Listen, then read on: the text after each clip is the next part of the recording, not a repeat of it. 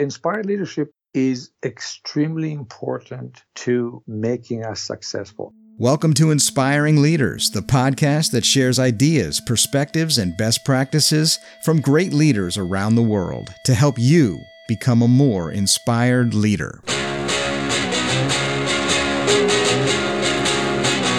Well, hello, and welcome back to the Inspiring Leaders podcast. I'm your host, Executive Coach Terry Lipovski, and it's great to be back with you again. I'm absolutely excited about today's show because today we're going to take you on a visionary trip into the future to talk about a topic that's extremely fascinating to me and to a lot of people, and actually a bit frightening to some others. I, for one, can't wait to learn a little bit more about this and to chat with our amazing guest.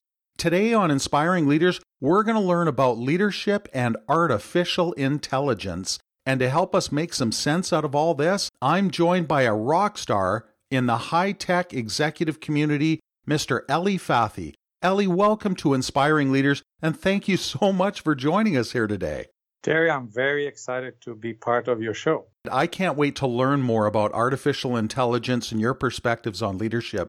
Before we jump into it all, we have this tradition on the show where we ask every guest the same opening question. Absolutely. What leader inspires you and why? One person that stood in my mind in my early career is Jack Welch. Oh, yeah. He was the CEO of GE. And why does he stand out? He stand out because he made a decision. He took a company that was made out of a conglomerate of many different diverse organizations. And he made a decision, a very bold decision, saying, I'm going to be number one or number two in my industry. If I don't fit into that, I'm going to abandon it and sell this organization. That was a very bold decision where you have to shed all kinds of pieces of your organization. He used one particular saying that is actually in one of my blogs. And he said, if you're going to succeed, you have to burn the boats. And what does that mean? There is a old adage, actually apparently a true story, about Chinese general that wanted to capture an island. And in order to make sure that there was no way back, when they got to the island, he made them throw everything to do on the boat so they cannot really, and then burn the boat so they cannot go back. They had only one choice, go and capture the island. This is something that Jack Welch used to say to his team. I want to be number one and number two, burn the boat, don't look back. And to me, this kind of a focus and being number one and number two, otherwise forget it, is very important. Furthermore, if you think that there is madness to this kind of a story, it's not. There is a lot of ingenuity. Why? Because the number one and number two are the one that get most of the benefit. Number one actually get by 60% more benefit than number two, and number two get about 40 more benefits than number three. Number three basically doesn't get anything. They get the crumb. So unless you're number one or number two, you don't want to be in a business. And this is the message that he gave to the board of directors at GE. They accepted it, and the results were magnificent. He grew the company both in terms of size as well as in terms of capitalization, market capitalization, to a great heights. Oh, I love that. Jack Welch occupies a pretty good space on my bookshelf. I love the whole idea of burning the boats. Absolutely. This is why I'm absolutely pumped to have you on the show. You are an absolute legend among high-tech leaders. Your company, MindBridge AI, is a global leader as well, not just here in Canada, not just in North America, but around the world. So do you mind if I do a little bragging about you? Just a little. I know you're a humble guy, but it's not every day that we've got somebody like you here. So stop me if I'm going off course. Eli Fathi, I know that you got your master's in electrical engineering right here at the University of Ottawa. You went on to found and run several groundbreaking high-tech companies way before high-tech was sexy. Let me tell you about who we've got on the show here. So Eli Fathi was the CEO of Applied Silicon in the late 1980s. Then he was the CEO of Telexis, a video over IP company, in the late 1990s. Then he was the CEO of Orbit IQ in the early 2000s. He was the chair and co-founder of Corporate and Community Social Responsibility Conferences, which were big in the 2000s, which were showcasing social innovations. And then from there, this is one, I love this, you co-founded and were the co-CEO of Fluidware Corp, which grew like wildfire. This Fluidware Corp was a huge sensation around here, and it served massive corporations like Coca-Cola, Groupon, Harvard University, McAfee, and many, many others before you were acquired by SurveyMonkey in 2014. And I think that it was after that acquisition that you bought your first fleet of Lamborghinis. Is that right? Yeah, maybe throw a couple of the unused colors my way if you don't mind. These days, I think now it seems to me that you're onto your most ambitious and exciting journey yet. It's since 2015, you're now the co-founder and CEO of MindBridge AI. You're providing advanced anomaly detection solutions that are based on human-centric artificial intelligence, machine learning, and big data that's helping organizations everywhere find new insights and detect those anomalies so that they're shortening that learning cycle and being way more effective. So holy smokes, Ellie, this is spectacular. It's the first time that we've ever had a 6 times high-tech CEO on the show, and it's also the first time that we've had someone who can help us appreciate the positive potential of artificial intelligence, somebody who is absolutely passionate about helping emerging leaders and entrepreneurs like you do. I know that you're currently serving as a mentor at LSpark. That's a local accelerator for software as a service startups, SaaS startups. And I also know that you are on the board at Startup Canada. Is that right? Yes. Yeah. Did you know that we interviewed the CEO of Startup Canada, Victoria Lennox, back on episode 23? She is a very brilliant person. I know everybody who's listening would love to hear about your journey and where you're at, some ideas from you on artificial intelligence and where that's going. And if you will, enlighten us with some of your perspectives on leading people, mentoring people, and especially leading in the world of high tech. Is that okay? Absolutely. Terry, thank you so much for your kind words. I feel very honored to be on the show. My philosophy right now, being the CEO of my 7th startup, is that number one, you have to give back and you have to make a difference. As a matter of fact, if you look at the mantras, we have the mantra at MindBridge. The M stands for make a difference. Oh, I love it. It's very important that each individual, each company make a difference in their world in any way, small way or big way. But when it comes to artificial intelligence, this is really very important topic. And the reason is very simple. Andrew Ng, the chief scientist for Baidu, said that the impact of AI on the world is going to be the same impact of electricity. Wow. And if that's the case, that means that every person in the planet is going to be impacted. Every enterprise will be impacted and governments will be impacted. But let me give you a little bit of history about how do we get here, and then tell you a little bit about what are the concerns that I have in terms of the AI and what can we do in Canada to become leader. And the other aspect that is really important to me, and I spend a lot of time, I serve on many nonprofit boards over the last 20 years. Oh, yeah. I'm currently also serving on the board of Startup Canada. I mentor a lot of people because it's very important that you give back to the community. Mm-hmm. So let me talk about the AI and why is it so important to all of us, all Canadians and the people in the world. What is AI? Number one, artificial intelligence. If you want to define it in a simple word, it is machine mimicking the behavior of a human. That's what it is, the behavior and functionality of a human. If you think that machine learning and artificial intelligence is something new, it's not. It's been around for 50 years. In 1955, there was a book called Augmenting Human Intelligence. And there are two really school of thoughts going back then. One, that we're going to deal with singularity, where a machine is going to function at the same level, cognitive knowledge and conscientious as a human being, or in the other one where people are saying, hang on, machines are not going to run the world. They are going to be in support or augment what human being is doing. I tend to subscribe to the second one, definitely for the next 20 years. Singularity will get there when machine and human are synonymous, but that will be probably, the pundit are talking about the year 2045. So let's ignore that, because that has a whole set of issues related to that. And the chief among them is issue related to basically what is the role of AI and the ethics in the world. Ignore that for now, and we'll talk about the other side. So you just put my mind at ease. Thank you. So we are not going to run by computers and machine in the next 20 years. So let's look at how machine can help.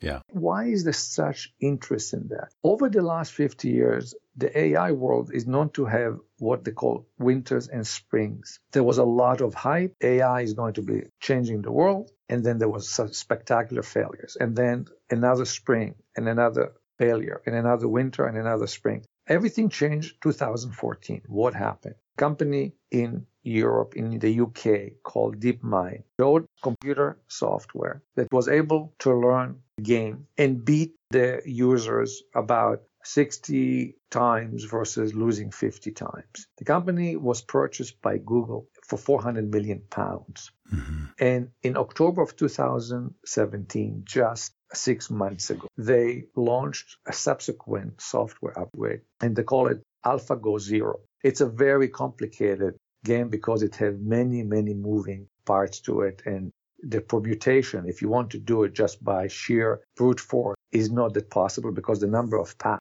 are very, very significant. Yeah. When you look at artificial intelligence, you have to consider, take a baby. A baby can learn dog, cat, mom, dad, hot, cold, don't touch the stove by teaching. This is the same thing, analogy that you do for a computer. It's called labeled data. So this chaotic string of stuff, we can stick a label on it because we see it consistently. That's a dog, that's a cat. Right, okay. And when you hear about big data give the machine basically the fuel that it needs to learn. A machine has to learn just like a little child needs to learn from mom and dad. So what happened with AlphaGo Zero in October 2017, AlphaGo Zero, what they have done, now they are part of Google, that they learn without labeled data. They had a computer system that gave them just the rules of the game, no labeled data. In other words, they did not take the opinions of experts to teach the system. They just gave the system the rules.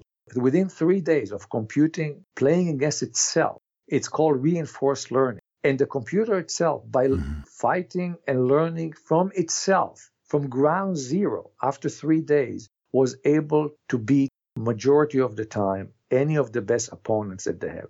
So that was a breakthrough. That's what we are heading toward. So now, why are the governments in the world are very excited? Because we now consider this as the fourth industrial revolution. And if you look back in the first three industrial revolutions, if it was the steam engine, if it was automation, and then the computer age, and now the fourth one, which is the AI, what it means is that there are key ramifications on human beings. The general ramification is that there'll be replacement and displacement of people. And that's obviously a concern to us, to as human, it's concern to government. But in reality, if you look at the past, the term that was coined was technology unemployment. It was coined by John Keynes in the 30s. But the reality was quite different in the sense that jobs were created because there were new products, there was more productivity, and there was more innovation that added services, product, and productivity. And the reality was that there were 4 times more jobs created in the Industrial Revolution. Yeah, it opened up a bunch of opportunity. A lot of opportunity. So what is happening now and why governments are concerned is because what we are seeing is the pace of change. And furthermore, there is other elements that are concerning in the sense that in the last 20 years, robotics already ate into the blue-collar workforce. So if you go now to an assembly line in cars, you will see the number of individuals working in the plants are very small compared to the number of robots that you have. The low-level skills, so blue-collar skills have been automated. Now, in the last few years, low-level skills have been eliminated. If you now go to companies, the receptionist doesn't exist anymore. An iPad is acting as the receptionist. I see that all the time, yeah. So now you got rid of the low-level skill, and now the AI is addressing the white collar. Then that's the problem, because now you are attacking it from every side. So that's the situation. And now let's talk about Canada. So how does Canada play in this world? So it's very important as Canadian that we see how we play in this wonderful area, the opportunity that exists with AI. PwC just put a research paper saying that by the year 2030, the value created, as we discussed, because of new product, productivity, and new innovation in services will generate $15.7 trillion to the world economy, with the expectation that Canada, North America, and China will benefit the most. So how do we take advantage of it? And that's one of the things that we have to look at it. Consider that Canada has 1.9 trillion in GDP. We represent 3% of the world GDP. And yet what we want to do is to take advantage of this $15.7 trillion of benefits. So how do we fit into that? Right. If you look at it, we fit fairly good. And the question is, from this point onwards, how can we maintain leadership in this area? So let me highlight some of the value that Canada has right now. Number one, the governments around the world are investing. France is $1.5 billion into AI. China is $2 billion. UK is putting a lot of money. Wow. Russia is racing like crazy to try to put more money and research into AI. Japan, the US, everybody is putting a lot of money into it. We are in a foot race against other countries. And we are a small country. We are 34 million people. Yeah. The US, we are 40 million. We are 1/10 of them. We don't have the resources that other people have. Yeah. So we have to be smart about it. So number one, our government, all level, both provincial and the federal, have invested $250 million, created 3 research centers, one, the Vector Institute in Toronto, the Mila in Montreal, and the AME in Edmonton. We have 2 of the father of deep learning, which is a branch of machine learning and artificial intelligence, Joshua Bengio in Montreal and Jeff Hinton in Toronto. We know that the reverse brain drain, we're seeing a lot of people coming from the US and other countries moving back into Canada, which is fantastic. So we have reverse brain drain. Isn't that something? Yeah. We know that big companies like Facebook, Google, Amazon, all of them are opening AI research centers in Toronto area, the KW area. We in Canada have over 500 startup companies that are designated as AI companies. We have enough in the universities, the data and the support from all levels of governments to generate the next generation of data scientists. These are the ones that are going to help us to develop the algorithms for the new AI that we need. So we are sitting in a nice situation. Mm-hmm. So now, question is, we are a small country, and how do we maintain? So right now, we have a leading position. We're not necessarily number one, but we're in the top 3. If you look at where we are in the world, how do we maintain this and what do we do? And this is really what I feel is the blueprint that we need to look at. Unfortunately, we cannot boil the ocean. We need to focus. Remember what Jack Welch said. Yeah. Number 1 or number 2. We can't boil the ocean. Right. We have to look at what we are strong at and focus on that. So what are we good in Canada? When the world melted, the world economy in 2008, the financial sector melted, Canadian did not. Yeah. Our financial sector was very strong. So we're good at financial side. Very strong. Where else are we good? So we do have good in automotive. We are good in accounting. We have a lot from governance and regulatory buy. Canada is fantastic. We are good at forestry. We are good at agriculture, and we are good at natural resources. So what we have to do is focus. The next area that is important, and is very important and dear to me when you're talking about how do we succeed, we have right now the population, we have 51% female, 49% male. And yet in the high tech, we only have 11% that are female participating.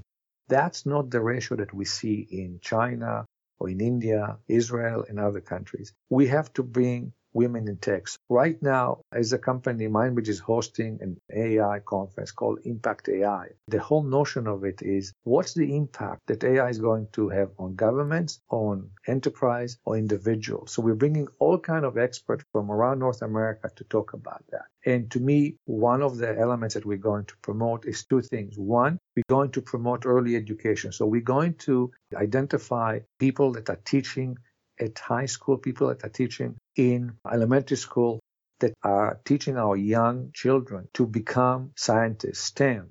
We need to have women in STEM, young people going to STEM, science, technology, engineering, and math. We need to increase and balance it. We need to have more women and more young people interested in this area.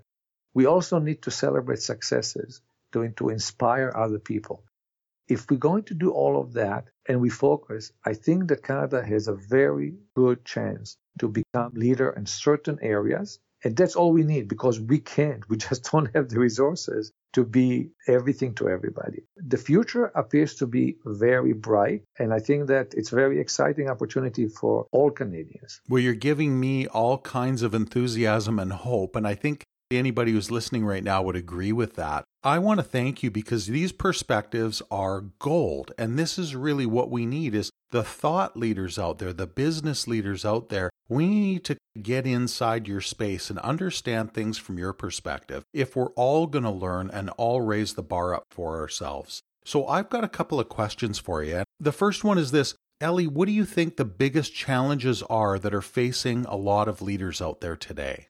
There are a couple of key challenges. One is the pace of change. I look at it as three levels: individual, enterprise, and country. And if you look at the key element in all of this is the pace of change. Technology is changing so fast that in our daily life, in our work environment, and from a country to deliver, if it's a municipality, provincial, or federal, to deliver the services that are needed, utilizing technology. Let's start with the higher level, government. How can you deliver services using technology if, let's say, 2% or 1% or 10 people in the country are not able to be serviced? It's a problem. If you look from an enterprise perspective, the same thing. You have to continue to change the technology and so on. So the rapid pace of change is a problem. The other issue, of course, is the globalization and the competitiveness that we are seeing. This is going to continue because you don't have any more monopoly in intelligence. I just read 2 weeks ago that MIT and Harvard are doing what they call micro masters. And what does it mean is that you can do online the master's degree, and then all you have to do is come for 2 semesters and you'll get your master's from MIT. Think about it, MIT. Yeah. Wow. They expected 2,000 people. When they opened the registration, they had over 10,000 people applying. You have the competition. Before, when you apply to something, you had a good chance of getting in. Now, the competitiveness is incredible because you have smart people from around the world competing. So both, again, on individual level, you can see what I'm saying, that it's all three levels, individual, enterprise, and government. Oh, it's incredible, yeah. The competitiveness is another element that is very difficult in the pace of change. From my perspective, so these are the 2 key challenges that leadership has right now. So we need to prioritize, but we need to prioritize based on what the current situation is because everything's changing so quickly. Yes, that makes a lot of sense. Now, here's my last question for you, Ali. What does inspired leadership mean to you? Inspired leadership is extremely important to making us successful. I read a lot of books. I mentioned almost every very successful in the high tech, at least, I tend to follow. Why is it important? Because it makes all of us want to celebrate success. And that's one of the other elements that I identified when I talk about Canada and how we're going to go to the next level in AI. We have to celebrate success. When you read about Howard Schultz or Jeff Bezos, Steve Jobs, Mark Zuckerberg, and all of these people, how they build a significant organization. I like, for example, at Howard Schultz, how they treat the employees, how they give back to the community, how environment is very important to them. So by having inspired leadership, you are uplifting everybody. And to me, I use the term rising tide raises all boats. And this is so important because we are a developed country, we are in the G7, we are very successful, but we have to maintain that. We know that there'll be other countries that are coming behind that are going to compete with us, and we want to make sure that we stay up there and even improve from where we are, maybe from the G7 to the G6 or whatever it is, become even better. And to do that, we need inspired leadership. And by getting these leadership and see how they are doing it and what they are doing to improve our life, it's very exciting and it's self-fulfilling prophecy. The more we believe in what they are doing, the more we want to do it, and the more other people are going to do it. And it's a great cycle to be in. You, my friend, are raising the tide for all of us. So thank you so much. I can't tell you how much I appreciate you taking time from your busy schedule and throwing a little insight and perspective our way. My pleasure, Terry. I really want to wish you the absolute very best, my friend. Thank you. Thank you. So there you have it, another awesome perspective from another inspiring leader that we can all learn from. And if you're enjoying Inspiring Leaders, please support us by leaving your ratings on iTunes, just like Steve, who wrote, "Amazing stories and definitely worth listening to." Thank you, Steve, for taking a few seconds out of your day to share the love. We appreciate it because it's this kind of support that allows us to get the big guns out like Ellie Fathi. So please do us all a favor, head over to iTunes and share some stars with us. Thanks again, everybody, for checking us out this week. Join us again next week when we host another inspiring leader worth following. Take care and bye for now.